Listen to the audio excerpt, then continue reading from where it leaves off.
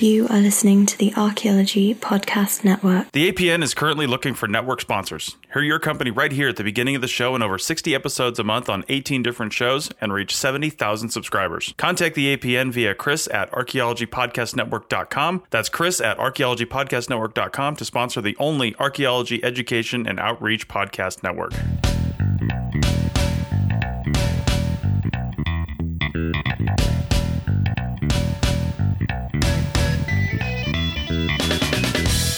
Hello and welcome to another episode of the Women in Archaeology podcast. Today we're going to talk to a bunch of archaeologists who are also moms about a variety of topics concerning kids, about having kids, including how it changed their profession, logistics of caring for kids, how the field could be a more family-friendly practice, and advice for future archae parents. I'm Emily Long and I'm here with Chelsea Slaughton, Jenny McNiven, Kirsten Lopez, Lindsay Doyle, and Natalie Clark.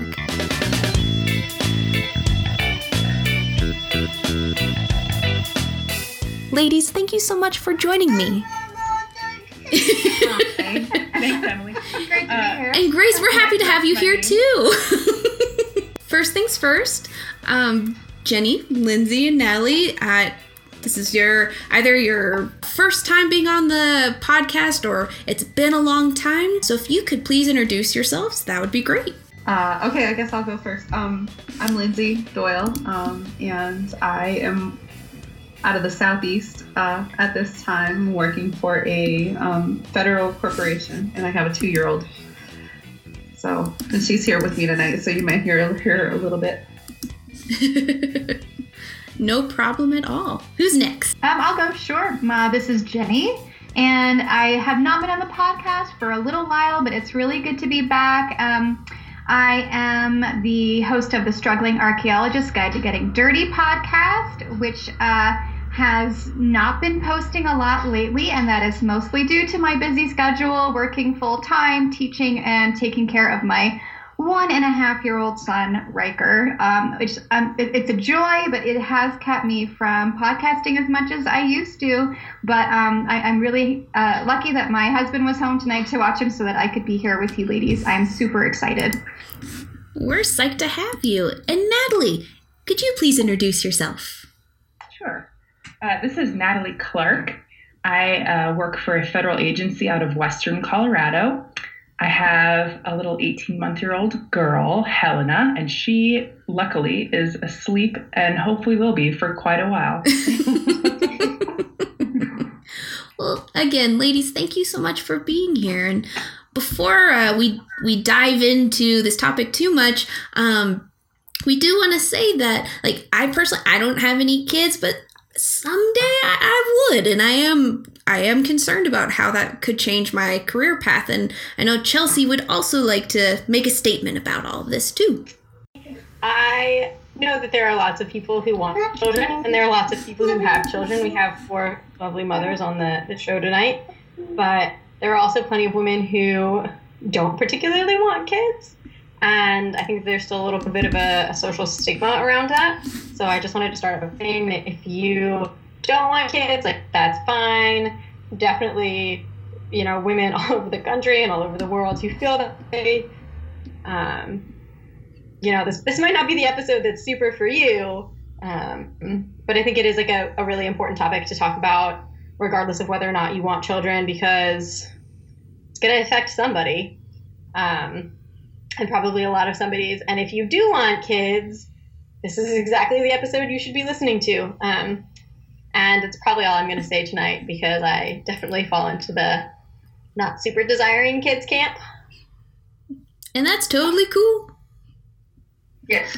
Yeah. And if I could add actually a little tag on Chelsea's discussion is with whether you have kids, don't have kids, want kids, or don't have kids, it is good to be able to understand the difficulties and the challenges of those who do, and not to give priority so much, but be able to kind of give space for, like, okay, that's a different struggle than what, someone else has. I know my current struggle is probably different than the rest of you because mine's much older. So there's a whole different as they grow and age and get older, there's different things that you have to manage in order to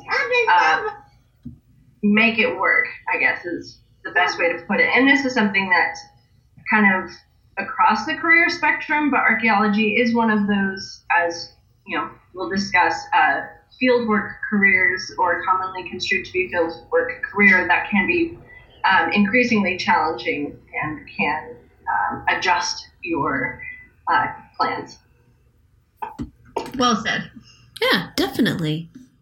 And speaking of which, and having kids and how it may change your trajectory, ladies, Jenny, Natalie, Kirsten, would one of you like to jump in about having kids and being archaeologists, or has it changed how you work? Well, I can say from my experience, I actually, so my kiddo was definitely a surprise, and I actually started out my pregnancy while working in the field, and that was about the time that I think it was sort of inevitable. It was definitely, anybody that's been through pregnancy knows, like after about the first month is when you really start to feel kind of lousy, and it just, like, through that first trimester it just gets kind of worse. But that was about the point where I made my decision to get out of the field, and sort of at that point started to re-educate and try to shift gears into a more office environment, just because it would offer more stability so that I could be around. But that was just the choice that I made. I think, a lot of people go about it in different ways. I agree. I also kind of made a similar change. I was on a project when I got pregnant as well, and I actually finished the project, which took me through about the beginning of my 7th month of pregnancy. Oh, wow. So, yes. I have pictures of myself. I know, right? It was a survey project in eastern New Mexico, and I was out in the field hiking my 8 to 12 kilometers a day through my 7th month. So that was awesome. But after that, I definitely needed a break. I'm not gonna lie. The lifestyle is a little bit harder to keep up. If you think it's hard when you're pregnant, it's probably even more hard when you have an infant. That's a life where you need to be around a little bit more. You can't work 10-hour, 12-hour days. Yeah. And working 8 days in a row. That's just really taxing on a new mother. So I certainly took a little bit more time off because I was contracting, so I could do that. But when I decided to go back to work, I didn't have I didn't want to work in the field anymore at that point. I do love excavating and survey, and I would love to do projects now and then, but I think long term, I really wanted to shift directions to a career where I could be home more often and be more available to my child and my husband. And so, I sort of have always been in the academic world as well, kind of at the same time. And so that I kind of shifted to higher education. I now have a full-time job working administration, but I also teach adjunct. And that keeps me pretty busy, but it gives me a little bit more flexibility and a lot more time at home with my family, which to me was really important. So that's kind of a decision I made. And I'm working on a couple different directions for my future career right now that will allow me to kind of keep this similar lifestyle while getting a little bit more back into the academic direction that I want to be in. But that's where I am right now. I very much agree. It was a choice from my end, and that I really wanted to move in that direction. And I have a hard time imagining doing the CRM schedule with a little baby. I can't imagine. I love the field, and I do miss it sometimes. I still get to go out on field visits now and then, like day-long visits, and that is really great, but I do have to really plan that out, especially just because of how I've structured my life intentionally at this time. And I'm a single parent, so I don't know how it would be different necessarily. I don't think I still don't think I would be choosing to be in the field, but it's particularly important to me to be able to be present, so that I can actively co-parent and keep that balance. So, So I have a different situation where, I'm fortunate to, in some ways fortunate to be more office-based. As a federal archaeologist, I'm lucky if I get to go out in the field maybe once a week. And I got to suffer through my first trimester during the winter. So luckily I did not have to go out in the field. That would have been miserable. I don't know how you ladies did it.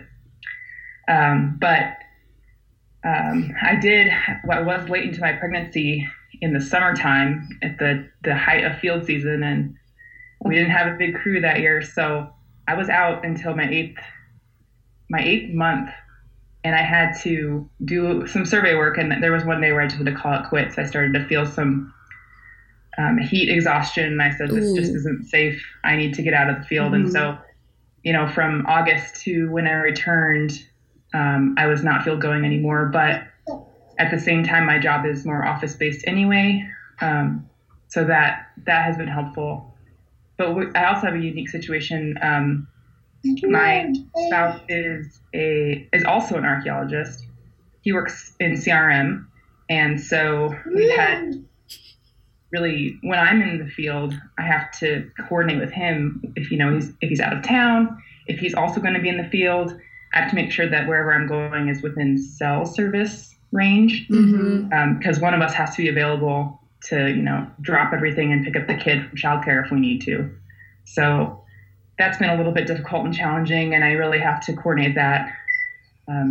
It's also hard when he's out of town, like this week on a project. As Lindsay was saying about single parenting, that kind of applies when he's gone for me. So, yes, it definitely adds a new element to the job. I was kind of curious. So, Avi mentioned that you were pregnant doing some field work.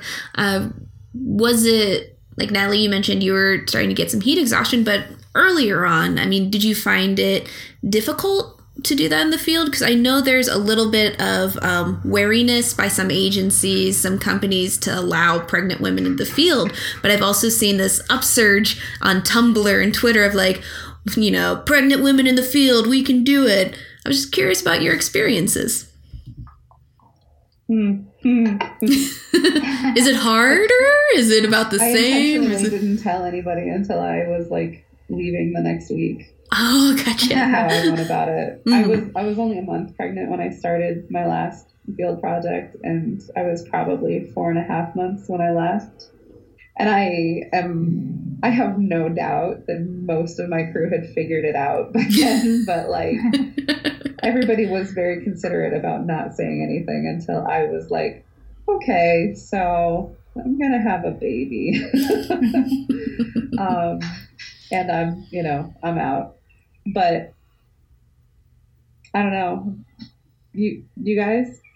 Well, I was really lucky to have a wonderful pregnancy. I really didn't have any complications. I barely ever had morning sickness, and I felt really strong and capable throughout all of it. So my fieldwork was pretty taxing, and I think I probably was a little bit more tired than the average person.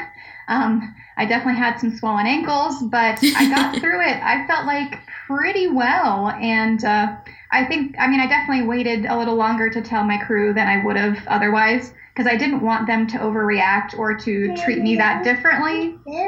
I certainly didn't want too much special treatment or anything like that. But once I told them, they were wonderful. They were supportive, and they, made sure that we were stopping to rest as much as I needed, and making sure I wasn't carrying anything too heavy. But it worked out really well. I know I've talked about it on a previous podcast for us before. I'm sorry, could you repeat that real quick? It was good. You talked about that on another podcast? Yeah, I know we did an episode on this podcast a little while back about balancing family and stuff like that. Mm-hmm. And I did speak about it a bit then. And I do also have an episode of my podcast where I talked about pregnancy in the field for the whole episode. Mm-hmm. So I don't want to rehash too much, but it was overall a positive experience for me. I didn't have any type of backlash or negativity from my boss or my team. And they were really supportive, helping me get through the whole thing. So I felt like I was very capable in that, and that my pregnancy didn't really get in the way of my field work too much. It was all good. Good. Even in eastern New Mexico in July. That's impressive. It's hot. It's definitely hot. Not gonna lie. Had a couple more breaks than normal, but I dealt with it, and I drank tons of water, and I survived.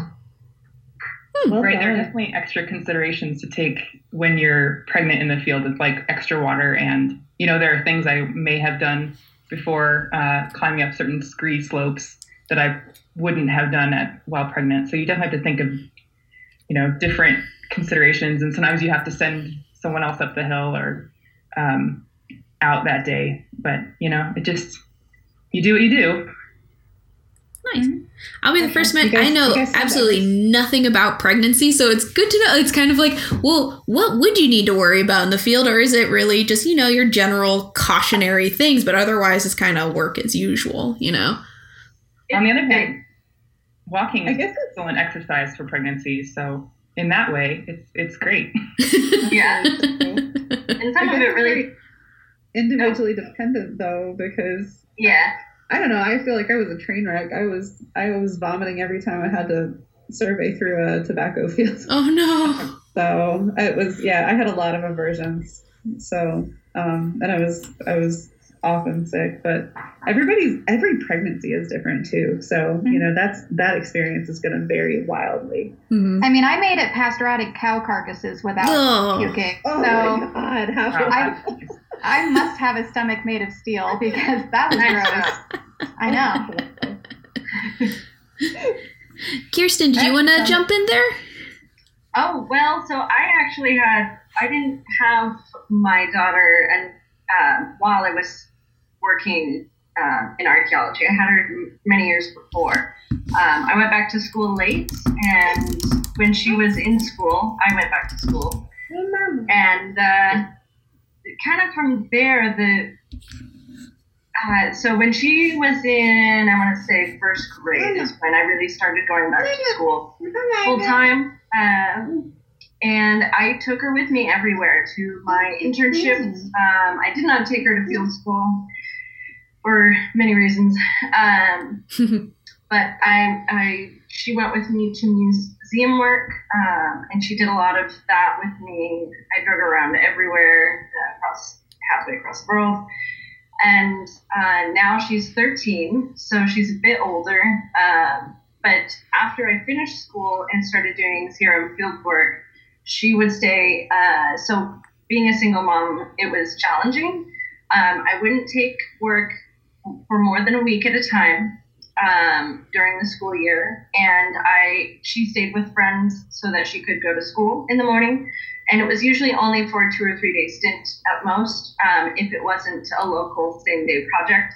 So I was very particular. I coordinated amongst, I want to say 5 different CRM firms in the area that were understanding and flexible with me and knew my limitations in my schedule. So, but during this summer, she stayed with her father, and I was able to work out in the field for that whole period for whatever I needed. So that was kind of a nice plus to the single parenting thing is I got chunks of time off.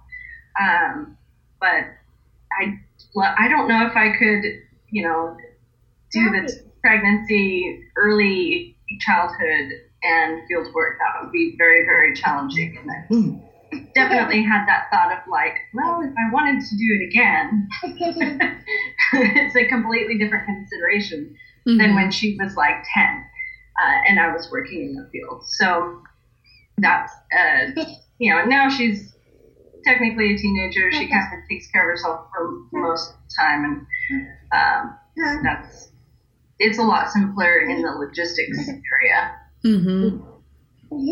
She can kind of take care of herself. Such a big decision for yourself at that point in your life with like, you know, a 10-year-old. That's pretty awesome. Well, you know, that's the market fell. I did sales at the time and decided to do something I wanted to. Went back to school when she was about 6. So it took a little while. Finished my degree when she was 8. No, yeah, she was 8. And then worked in the field for about 5 years. And then I'm in grad school again for my master's because I don't want to be in school getting my PhD while she's, you know, finishing high school and then going off to college. So I want to, you know, spend more time with her again and, you know, keep it local. So I've definitely strategized and changed my plan with her than I may have taken on my own. So now it is time for a break. When we come back, we'll talk more about field work and maybe we can get into some other topics. So be right back.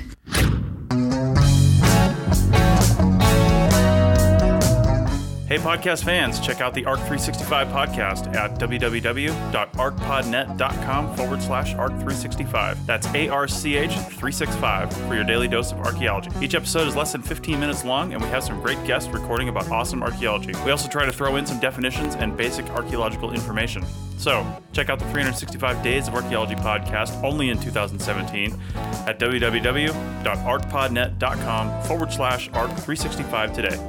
Find us also on iTunes, Stitcher Radio, and Google Music by typing ARC365 into the search. Now back to the show.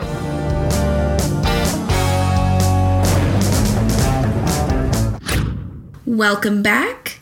We're now going to get into the logistics of having kids and trying to do field work. And one of the things we were talking a little bit over the break was how hard it can be to have a kid and know how daycare would work out and that kind of thing. So ladies, if you could jump right into logistics from daycare to pumping in the field, all that good stuff. Jenny, you were saying that over the break you were talking a little bit about logistics and issues with daycare and just trying to figure that all out can be really difficult.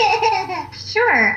Well, you know, I think a lot of people who are just maybe getting into the field and wondering about what could my future be like having a kid. It's a good thing to think about the logistics, such as, you know, if you have a small child and you're ready to go back to work and you want to do some field work, you know, I know in my day job now, there are times when my son is sick and I have to pick him up from daycare and I have to bring him to my office for a couple of hours till my husband can get him or till I can go home. And these are the type of things that can become a little bit more difficult if you are working in a field position or in an environment like a laboratory where it's really not kid-friendly, especially with small children. I know, like, if Kirsten's 13-year-old was sick and she had to get her from school, that might be a different situation where she could maybe come out for a couple of hours if she was responsible. But a field site is not the right environment for a small child. It's dangerous, and honestly, you're really not going to be able to get any work done with a little kid running around there. So that's something you have to take into consideration. You have to have a backup plan. It's good if you have extra support, and I'm sure most parents have this anyway, no matter what job they work. But in the field, it's an option that doesn't exactly exist, whereas it might in an office setting, for example, to be able to bring your kid in with you, or to, you know, just be able to just go grab them from daycare and bring them somewhere else to a sitter. Because what if you're, you know, like my last field project, we were working 45-minute drive away from my home, and then we were hiking 12 miles or whatever into the middle of nowhere, where I didn't have cell service and I couldn't just pop back to daycare to pick my son up if he was sick.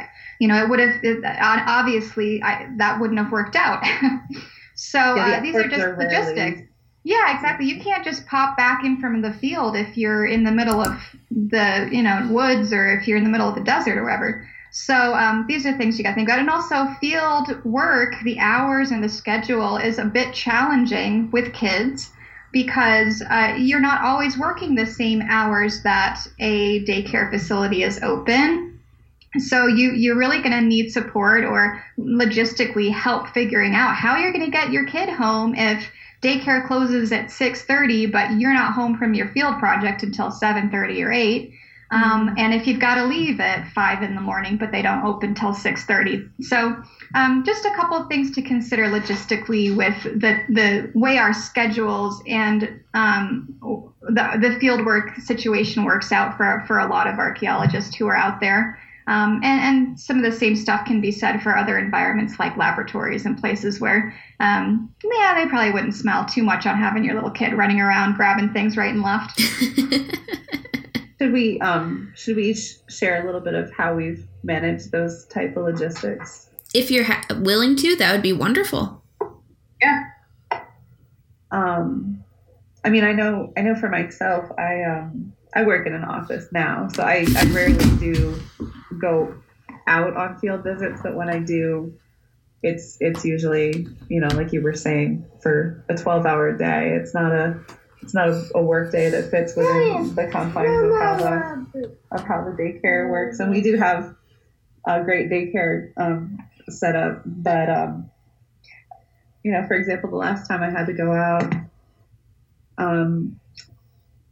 she's used to getting dropped off at 8 o'clock, and the daycare does open at 6:30. So I just arranged with them. I told them I was going to have her there pretty much the minute they opened, and that since she wasn't used to that, she would probably be still in her PJs with a blanket and a pillow, and that she might want to go back to sleep. And they were like, great, they were ready for it. And I'm lucky to have a friend locally who has a kiddo about Grace's age who also was a nanny for 10 years. And, she just picked her up at the end of the daycare hours and kept her until I was able to get back. But, it took a little while to just have those logistics set up, I'm also lucky to have a very participatory, is that the word, co-parent who, anytime Grace's dad and I need to, kind of modify our normal arrangement, we've been pretty good at doing that. So that's on this end. I also was still breastfeeding when I started this job. I'm starting to wean, but for pumping, the couple of times I've needed to do it while out on a field visit, I have just brought with me either a battery operated pump or a hand pump. They make, just hand operated ones. They take longer, and grabbed an opportunity while we were stopped at a gas station to really just try to do it one time, put it, sometime toward the middle of the day for practical reasons, and carry ice with me. You definitely have to plan ahead, but it worked out, and it went, actually, I'd say, really well. So is that something you've seen a lot of women doing in the field, is pumping? Can't say I have. I don't know how it would work if I were in the field every day. I wonder, that would probably be taxing, but knowing that I could do it, I was able to do it one time is encouraging, that it worked out that one time. We also just happened to be making a gas station stop toward the middle of the day. And so I think that worked out quite in my favor, because then you have a sink, you have soap, you don't have sterilizing stuff, but if you just need to make one stop, then, you can manage it. I don't know. What about the rest of you guys? Have any of you had to pump consistently while going out in the field every day? I can jump in. I have pumped many a time in the field. And my experiences have been different depending on who I'm with. So I have another archaeologist I work with, and she has 2 kids, one older and one younger than mine. And so she had already been through that when I started my stint back in the field after becoming a mom. And so she was really helpful with that. And she was also pumping at the same time I was. So we would take, when it was just me and her in the field, we would sit down by a tree and get our hand pumps out and start pumping. And Pump break. There was no need for cover, really. We weren't really worried about that. I don't know about you other ladies, but it seems like after you become a mom, you're everybody has seen. I don't know, like you're just careless. So, but there have been times too where I'm leading a tour of for a bunch of retirees, and we're out in the middle of the field, and I'm with a bunch of 65-year-old men, and I have to go. I'm not pumping at work anymore, but I've had to go hike out a 5-minute lunch and just make some weird excuse and gone to pump by myself. But it is, you have to pack ahead. You need ice. You need, something to clean your hands with, to sterilize everything, to clean up afterwards. They do make wipes for pump parts too. What's that? I'm so sorry. Oh, no, you're fine. They make wipes for the pump type. Right, yeah. So you have to pack those. So there's just 6 more things you need to pack. And if you're carrying a battery pack, it's just more weight you have to carry around. So it adds a certain challenge. But at the same time, it's kind of, I don't know, it's kind of fun. I have a really neat photo of my hand pump and bottle with milk in it, and with red desert in the background. It's just kind of, I don't know, it makes me feel kind of badass. It is badass. That's amazing. And just out of curiosity, it sounds like there haven't been any issues and that your crews have been supportive, but have you felt any stigma, like I gotta go pump now or something, like crews acting strangely or people just being like, ugh, this is your mom, this is weird, or anything like that? Definitely more self-imposed probably on my part. I find myself always apologizing, and my coworkers actually being like, oh no, you're fine, like you do not even need to go there. So yeah, I think lucky there. I think at first I was kind of embarrassed about it, and then I was like, you know what? This is what I need to do for the health of my child and for my well-being, and so I don't really care anymore. I'm just going to tell you what's up, and I'm going to go do my thing, and I'll be back in 20 minutes. Yeah, I feel like, I have no shame around anyone, but I feel like I've definitely worked with people who may have been a little bit weirded out by it. Not that that would change my, behavior. I wouldn't stop pumping or anything, but I may feel a little bad by making them a little bit, uncomfortable. I certainly wouldn't want to do that to anyone, but unfortunately, it's something that anyone who's in a workplace is going to have to deal with. It's just a little bit different in the field because you don't have usually a bathroom to go and hide in, and you don't have a half-hour lunch break where, you normally just disappear from your crew for an hour and then see them later. You're a little bit more thrown together, and you're a little bit more a part of each other's lives in good ways and bad. And so they just, these are some of the things you get to know them a little bit better. They're going to get to know you a little bit better in this way as well. I'm lucky enough that when I decided to go back to work, I was only, my job was only 3 minutes away from my son's daycare. So I could pump at work, but I could also go and breastfeed him if I needed to. And now he only does it, maybe morning and evening. So I'm good. But I have a 12-hour day tomorrow, and so that won't be fun for him. But we'll be okay at this point. So it sounds like, there's some aspects of the field that you can make it work, whether it's pumping or logistics for daycare. Like there's some aspects of archaeology in the practice that is family friendly, but it also seems like because you have so much of the logistical, it sounds almost to me a bit of a logistical nightmare, just in that it's like, whoa, that's a lot to plan. That it could be really tricky. Do you see things about the field that needs to change to potentially make it easier on parents? I don't know if there's a lot that really can change.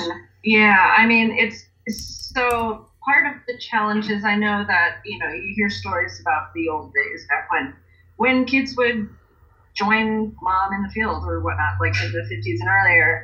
And I mean, it didn't happen super often, but there also weren't a whole ton of women in the field.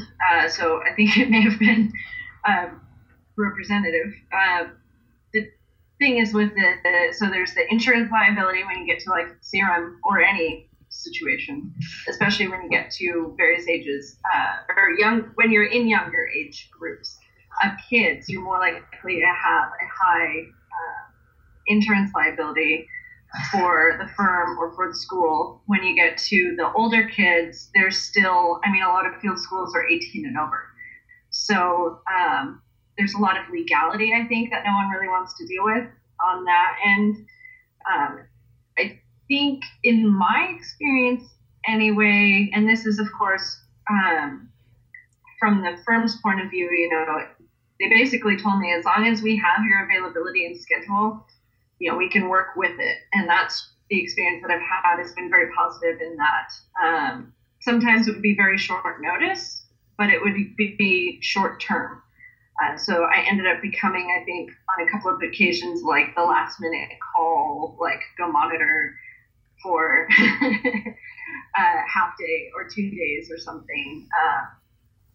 And logistically having, and some of the ladies mentioned before, the need for support. So like family and friends that can do daycare exchanges with you and be able to be like, call an aunt and be like, hey, I need you to take so-and-so for, 2 days or whatnot. And I think that is still very necessary. The only thing I can think of would be more easily accessible emergency daycare or satellite phone reception when you're going out into an area with no cell service, would be the sort of the next step up. But I don't really know what else really. Can I hop in here? Oh, by all means. I think, there are a couple things for me that affect all women who become mothers with careers. And I can see it being particularly difficult in CRM, is paternal or maternity and paternity leave, as well as family leave. So Lindsay, or I think Jenny was talking before about, you can't really bring your kid back to work with you when you work in a lab or in the field. And if we were able to have more flexibility because of, potentially legislative actions to take family leave, that would be, I had to use all of my own personal sick and annual leave that I had built up over 5 years to take 14 weeks, which I felt was great, but I definitely wasn't ready to go back. So just things like that I think aren't specific to archaeology, but aren't necessarily offered by many private firms. So just looking ahead to my next kid, that's a lot of consideration for me, because I only have a couple weeks of sick leave at this point. So it takes a while to build up, that's for sure.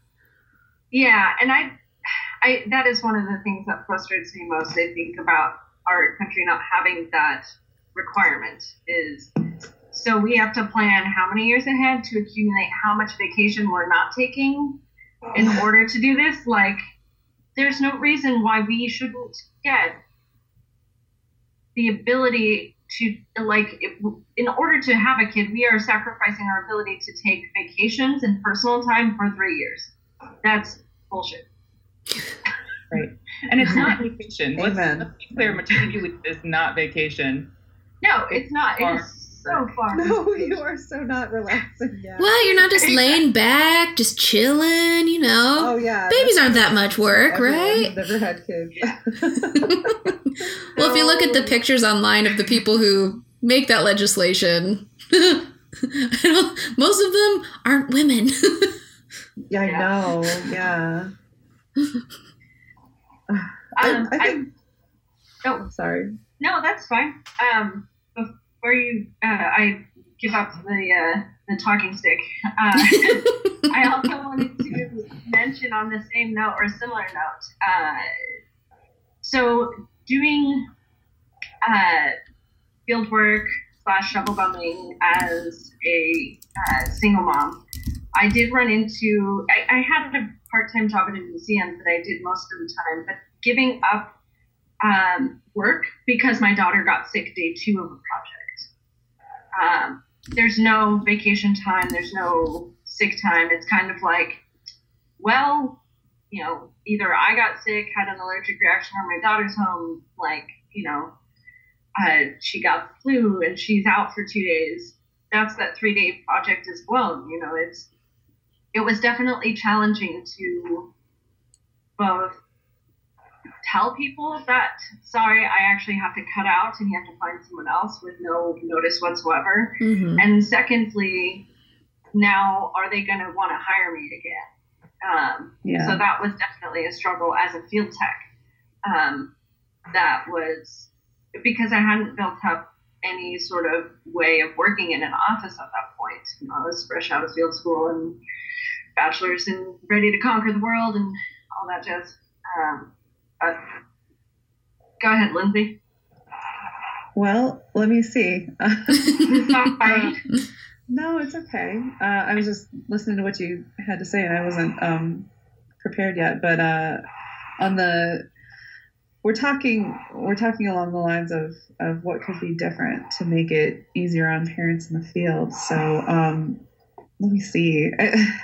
On the one hand, I want to say, it could be very, very dependent on your family and how your family chooses to structure itself, because, I know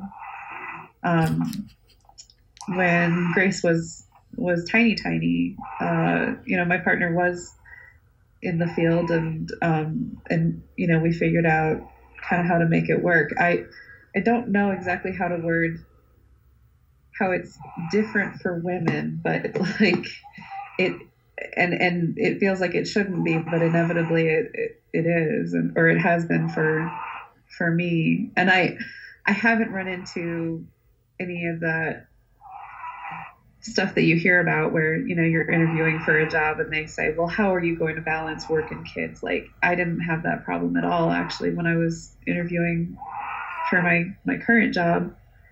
I actually offered the information that I had a 1-year-old and they were like, oh, we all have kids. That's great. And it was a non-issue. And every time I've needed, to adjust for extenuating circumstances, it's been a non-issue. So I've really had a lot of luck with that, but still it is, I don't know. I don't have the data on it because I never chose to, so I haven't tried, but I don't know. I have to wonder how it would be different if the roles had been reversed where, I was going out in the field and I had a partner who was handling things while I was away. Mm-hmm. But I think there are families that can choose to do it that way too, if that is what works for them. Mm-hmm. But I think everyone has a lot more leeway when you do have a job in a permanent location, or you're working for the home office, but because it's a very different life when you have that stability and you have that support network. But if you're a shovel bum who's moving from job to job and going from, Virginia to Kentucky to Montana to wherever, anyone who's hiring you for that job, if you say, oh, hey, by the way, I'm going to be traveling with my 1-year-old and it's just us, they're going to probably be thinking twice because that's an extremely difficult lifestyle to be able to support while being in the field, not being in your a home area where you have that support. What are you going to do when you travel to this new town for 3 months? Finding a daycare. You're solely, especially if you're solely in charge of your child, that's going to present a lot of challenges. So, if you're someone and shovel bumming is the lifestyle that's for you, then I think out of all of the different areas of archaeology you could be working in, that's where you're going to run into the biggest set of challenges, and especially logistically, but also I think from the hiring standpoint, because that is something that someone who's looking to hire is probably going to be wondering, how are they going to be able to do this? Because you're really at their beck and call when you're working on those type of projects. Mm-hmm. And it's not a lifestyle that is easily adaptable to having a small child. So things that could change would be to have a lot more permanent jobs for archaeologists. I don't think that's going to happen anytime soon. We can hope. Right, especially right now. I don't think they're going to be upping the budget for government archaeologists or anything like that. But that's something that would make a huge difference for women and men who want to have families in this profession.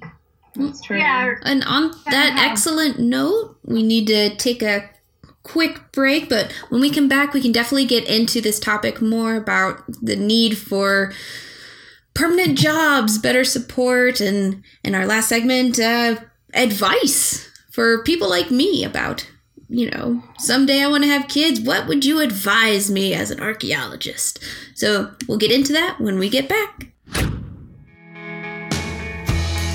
Interested in archaeology?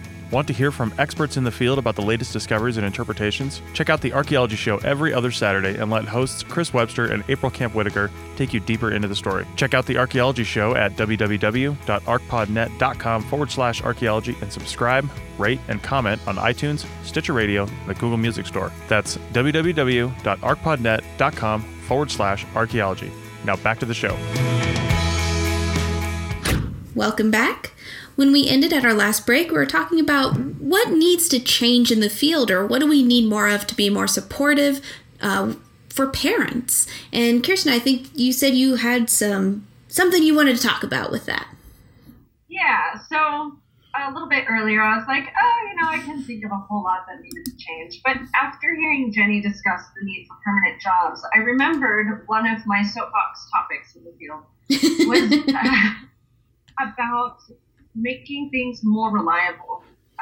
There are a lot of other professions out there in fields where people are working constant temps, doing temp work from here, there, and there, and you're jumping from job to job from the firm, but you don't have the consistent job search that I think at least 50% of my time in CRM was the job search, whether it's rewriting my resume to customize it to whatever firm or position that I'm applying to schmoozing. I actually got to be known at one firm as the cookie lady because I brought cookies when I visit most of the firms to say hi. To give you a window of time to discuss things, and you're not awkwardly standing in the middle of the office going, "Hi, you have work for me? No? Okay.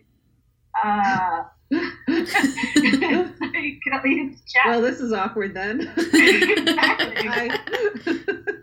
So I made a point, partly because most of my, this may date me, but most of my early job searches and job hunts were in person. You hand in your resume or your job application on paper, and you could shake the hand and introduce yourself to the person who may or may not be hiring you.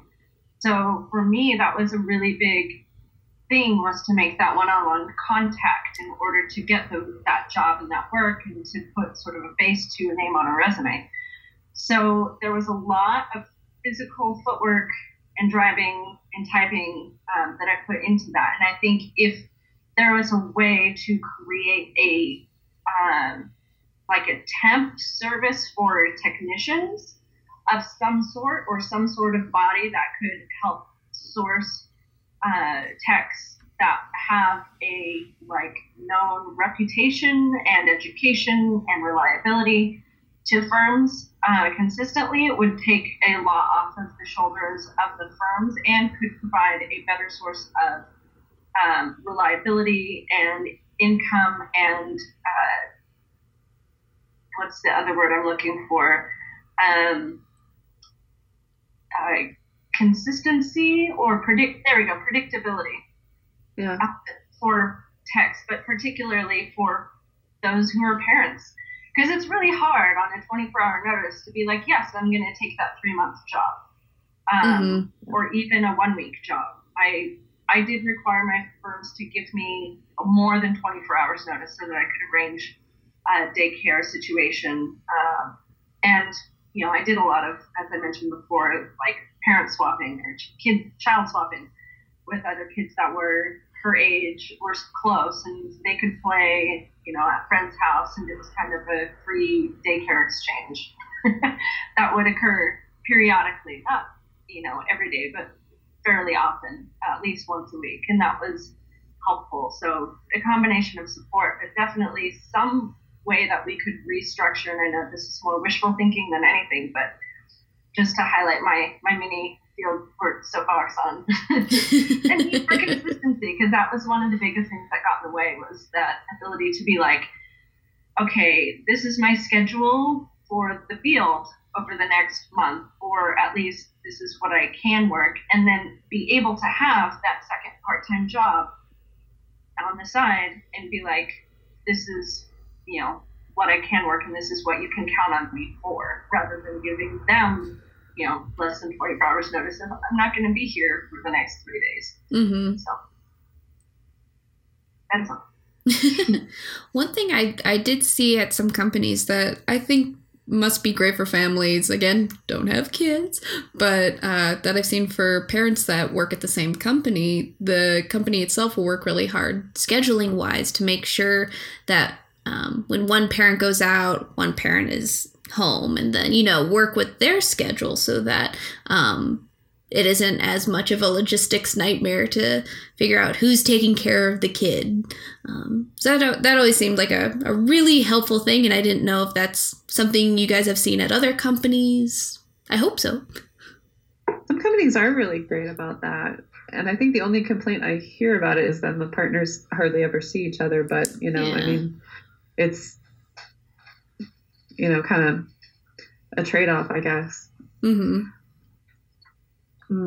I have seen that, but I think I've also worked for some of the same companies you have. Yeah, so it's the same company. There's some that are really great like that. So.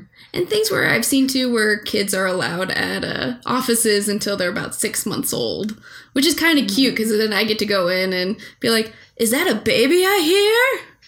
Can I hold it? Yeah, so excited when there's a baby around, right? Yeah. There was an office I worked for where one of the 2 office staff had a baby, and the baby was brought in, and she hung out in the office often as an infant until she was beyond the walker. Just plop her in the little rolly walker, and she bounced around into the lab a bit. She couldn't reach anything, so it was really cute. And she got the barrier, she came in the field with us briefly, but it was more visiting. And I've seen that a lot, to where the partner will bring the kids out to the field to kind of experience it, and they'll kind of play with them in the field and take pictures and then send them on their way. But it's, as mentioned before, not something that's everyday sort of occurrence. But yeah, definitely the office I've seen out here. I don't know if this is something that's archaeology specific or just because I live in Portland, but there's almost every probably just because it's Portland. Well, almost every place I work in has dogs. Chilling in the so office jealous. for field dogs. I've for 2 or 3 firms that had dogs that would go on field with them. I love field dogs. Yes. Yeah. It's pretty great. They're awesome. I like dog offices too. I'm always so jealous of those offices. My husband's office is much more open to having kids around. I think a lot of it has to do with the fact that the people he works with all have kids, and you know, depending on the company, I've seen other firms that everyone that works there has been working there since they opened the company in 1980, and it's a little less welcoming, especially if none of them have kids.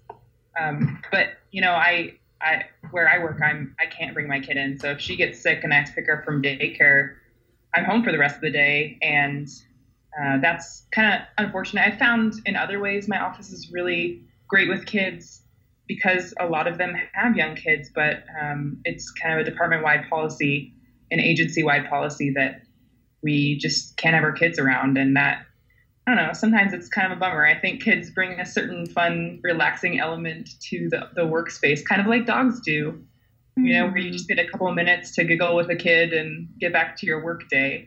It just lightens the mood a little. Yes. And increases morale, as they say. Yes. I do. Yeah, I'm also lucky. Oh, sorry. Go ahead, Chelsea. No problem. I just was going to say, I do also want to clarify and give credit where credit's due.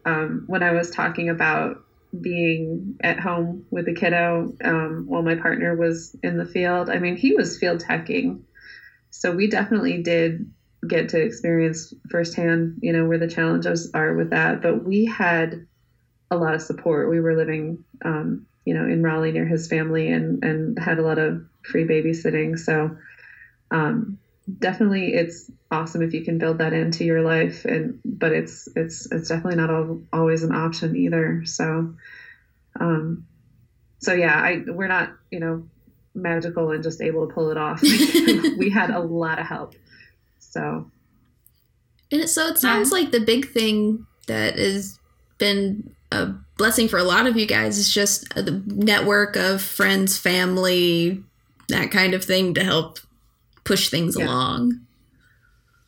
It's very helpful. I know, like, it's something I struggle with a bit because my husband's in the military, so we don't live near our family. We live on the other side of the country, and we move every few years, so I have to kind of rebuild that network over and over again. And, you know, my office right now is fairly, you know, good. If I really needed to get my kid, I could. But, you know, when I teach tomorrow night, I have a class from 5 o'clock to 10 o'clock p.m. Oh, wow. Yeah, like I can't bring my kid to my class.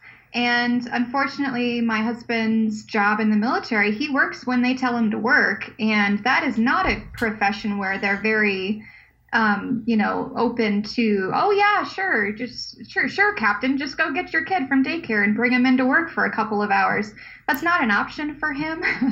So it's something where that was a consideration of me going back into field work or not, because he doesn't have the same type of flexibility. And unfortunately in the military still there's kind of this prevailing, you know, ideology where if the man is at work, he's, you know, a lot of stay-at-home women or moms they have no problem taking care of the kids all day, so they don't usually bother the men with, you know, having to worry about daycare or getting your kid if he's sick. But in my situation, if I was in the field, that would have become a problem because I wouldn't have been available, you know, like a lot of women are, a lot of military spouses are.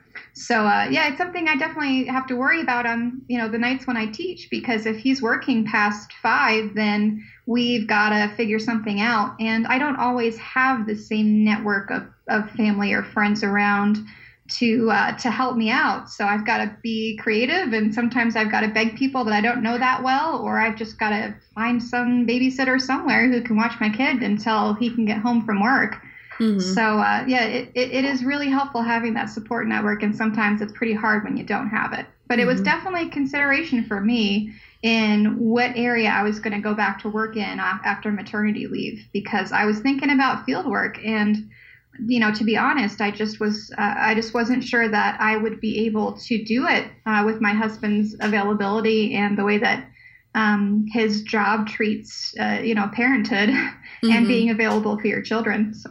How have you gone about, you know, finding babysitters in a pinch, or is it, does it help to rely on kind of other members of the military community, or have you been able to go through, do you go through care.com, or what's your... You know, I could. I haven't thought about that actually in a long time. I know my CDC, the place where my son goes to daycare, has a list of providers on base. So women who do the daycare out of their home. They have a list of, you know, women on base who babysit, who you can contact. And then I was a part during my maternity leave of our breastfeeding support group, and I met a lot of nice ladies there who I could contact in a pinch and say, hey, do you have a babysitter? Does anyone know of someone I can call? I live in a pretty small town because most military bases are in the middle of friggin' nowhere. So I don't have that many people to choose. On any nights that I am stuck for a babysitter, sometimes I have to go through 4 or 5 people till I find someone who's free. But, I do have a couple friends, and I've met some of the moms on base who have those connections that I can take advantage of. Nice. I'm kind of surprised that they're making you teach that late. Yeah, I work on a military facility. So because I'm teaching at a college campus that's caters to the military, we have to be a little creative with our scheduling because most of my students are all enlisted and they are all full time. They work full time. Yeah. Oh, okay. So they don't get out of work till 4:30 or 5 o'clock at night. So that's why our classes all take place in the evening, and we don't usually make them come to more than one class a week. So that's why we have to teach from 5 to 10 o'clock. That's a rough amount of teaching time. I thought an hour and 15 was rough. Yeah, it's a long time, and I work from 9 to 5. So tomorrow I'm working a 13-hour day. Oh boy, because I go straight from work to my class. So yeah, it's a long day, and it's a long time without seeing my kid, which makes me a little sad. But I do love my class, so I'm very excited that I get the opportunity to do that. Nice. So and you get to go home nightly, which is the contrast. That's true. That is true. Yeah. Mm-hmm. So we're getting down to about our last 5 minutes or so, and personally, for me, I hope to have kids someday, or adopt a couple, foster a couple, have a passel of kids one way or another. And so I wonder, just advice. What kind of advice would you give future Archie parents about becoming parents? Like, what is there something you should do ahead of time to prepare, or just what would be your advice for fieldwork, for careers, for anything you can think of? Stay flexible would be my best way to put it. Flexible and willing to take chances. Granted, there's only a limited amount type and amount of chance that you're willing to take with your kids, and that's normal. If you're trying to take too much chance with your kids, then I ask a few other questions. But just being able to change your schedule or somehow work with in your community and what your options are is definitely part of it. The networks is such a big thing with, like I mentioned before, daycare exchange with other parents or friends, and don't get too hung up on, and I can say this because my daughter's much older, but don't get too hung up on getting the best daycare place available and that they only go there and are not to see other daycare or babysitters. I've known some parents who, and I admit I was like that when my daughter was like 1. I would spend as much as or a little more than what we paid for rent on her daycare, and I worked long hours at my previous occupation. So I get, and I've been in that spot where you are not willing to negotiate on that, but I have to say, in retrospect, that is something that I wish I had been more flexible with. And as she's gotten older, it's definitely, she's, become more flexible with my necessity to be more flexible. And she's become quite the young lady so far. Still got a ways to go, but. Along with being flexible, just logistics, flexible in your logistics, I think you need to, and this may not apply to every woman who has a baby in archaeology, but I think something I didn't really think about before I had a kid is being ready for kind of my worldview to shift a little and to think differently about my career. And honestly, you think a lot differently about archaeology too, as a mom. Really? You as an anthropologist, you think differently about how people in prehistory operated and how they took care of their kids in certain situations. And anyway, but I think for me, I sort of had, after I went back to work, I sort of had a crisis of faith in, like, why am I doing this? Why am I separating myself from my child for 9 hours a day to do something that, like, does it really matter? What matters more, raising my kid, being a stay-at-home mom, or doing my job and showing her a strong woman in a career? And so you kind of have to really reconcile that with yourself and think hard about, what's most important to you and your family. And so just be prepared for maybe potentially going through that sort of crisis of faith in your career. Not that it happens to everyone, but it did to me. That's an excellent point. Mm-hmm. Yeah. And you're not alone in that when it happens. I mean, you definitely, I know I had stages of that variously depending on where I was along that spectrum in time. But I feel it's why I got out of sales, actually. Yeah. I felt like a vampire. I still on days think, why am I doing this? I could be at home with my daughter. When reality, I financially couldn't really do that, but I wish I could sometimes. But I was home with my daughter for her whole first year, and I think there was value to it. But I can say that for me, something about getting a job and kind of getting, I don't want to put it this way, but getting out of the house and having something that is for me to do that is, kind of mom's thing, was very good for me. And in terms of that balance, achieving that balance of, between work and family, I always have a hard time, giving advice at the end of these things. I always feel like I'm kind of still figuring it out, and whatever works for you is kind of, probably the best thing, is how I tend to wrap things up. But I would definitely say that, and this is still kind of in that vein, whatever does make you the healthiest, happiest person is going to also make you the best mom you can be, or dad. And so, definitely finding your place on that spectrum is probably the most important part of that, and, being prepared for that sort of internal struggle, but, listen to that and, use it to try to find where you do want to be. Mm-hmm. So. That's really well That's said. lovely. Mm-hmm. Mm-hmm. Jenny, did you have any closing thoughts?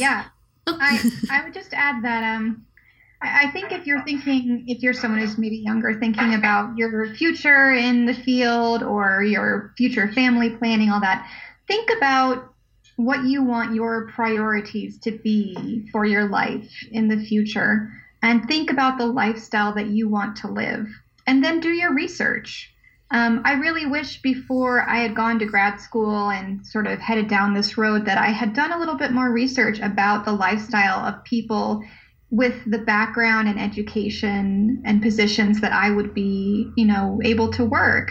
And then and compared that to the lifestyle that I wanted to live. I've always loved academics, and I know we've talked a lot about field work on this podcast, but there's a lot of us who are still very devoted to the academic part of being an anthropologist. And for me, one of the biggest things that I feel like has changed since I had a kid is that I don't prioritize the academic part as much anymore as I do spending time with my kid, being there for my family, and then having a job that I can go away to and feel like I'm doing something good and contributing to my family and to the world in a good way. But do I have time to come home at the end of work and read 5 journal articles or catch up on all of the latest news or write a paper from my next conference presentation? I really don't have time to do that very much anymore. I don't have time to podcast as much anymore.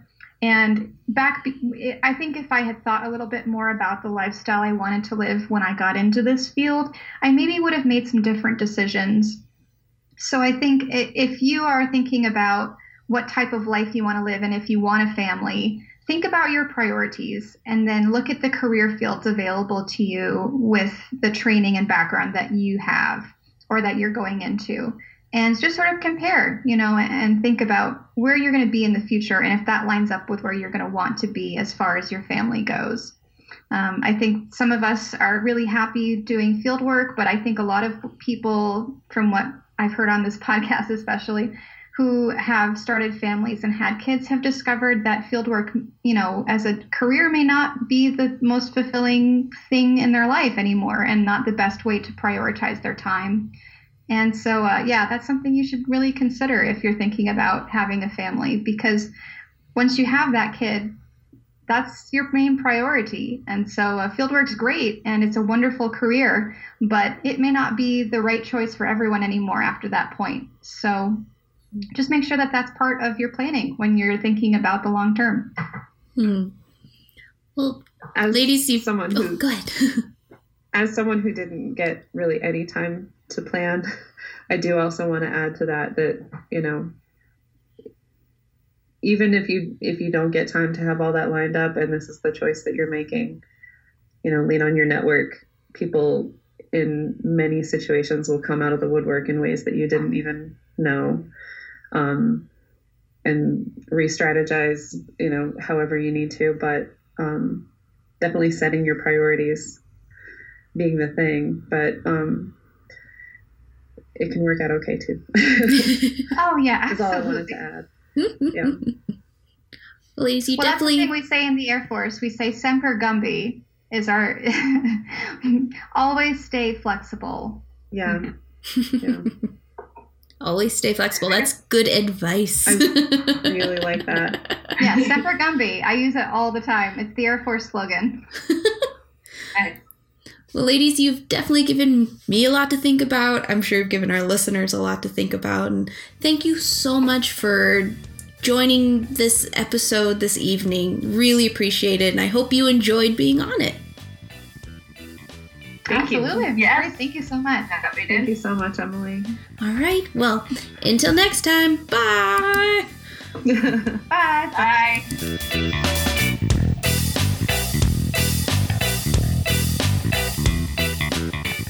We hope you have enjoyed the show. Please be sure to subscribe and rate our show wherever you listen. We are available on iTunes, Stitcher, and probably whatever your favorite podcasting app is. Remember to like and share. If you have questions or comments, you can post them in the comments section for the show at the Women in Archaeology page on the Archaeology Podcasting Network site, or email them to us at womeninarchaeologypodcast@gmail.com.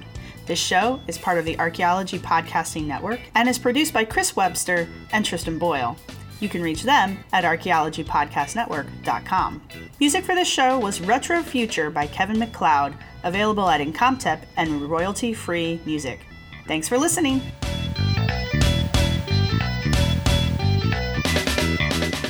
This show is produced by Chris Webster and Tristan Boyle and was edited by Chris Webster. This has been a presentation of the Archaeology Podcast Network.